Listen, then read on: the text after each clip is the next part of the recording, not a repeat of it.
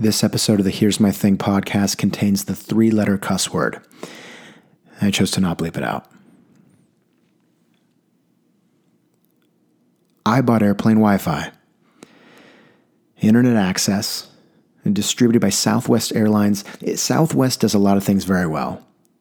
Fantastic customer service, bags fly free, and I think they go direct to Hawaii now.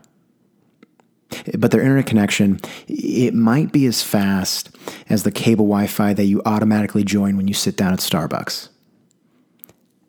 Airplane Wi-Fi, not music to anyone's ears, and I think more often than not, nails on the chalkboard, especially to those more frugal than average. But when I tell you that I bought $8 worth of Wi-Fi with only one of the total 4 hours of flight time left, when I tell you I used it to go on Instagram, nails on the chalkboard amplified. I'm not new to poor decision-making when it comes to money.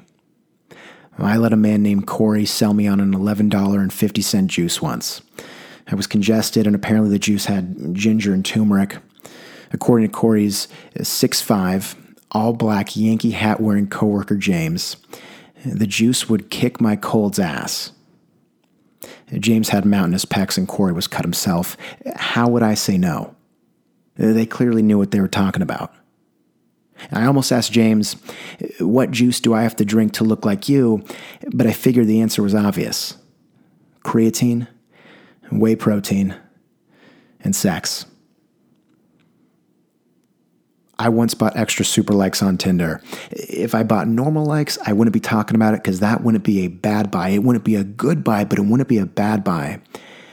But getting extra super likes on Tinder, I feel ashamed saying this. I've read The Richest Man in Babylon. Then forgetting every key principle that book talks about, I went on Tinder, dipped into the bank account, and bought extra super likes. Everyone, you get a free super like every single day. I just accelerated that process by giving them money. From November of 2018 to March of 2019, every 3 weeks, I would pay $15 plus $5 in tip for a buzz cut. I swear I'm better than this. The buzz cut, it's timeless. But a $15 buzz cut, that's like getting insurance for a piece of deli ham. Pointless.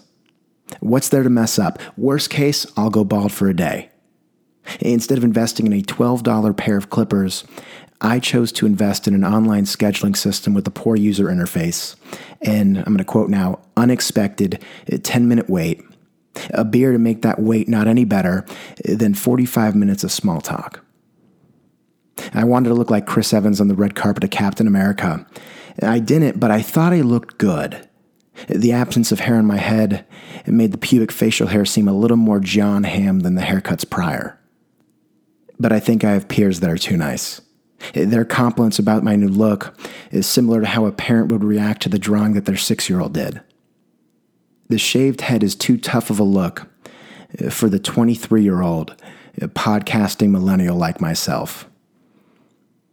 Now I'm going to be optimistic.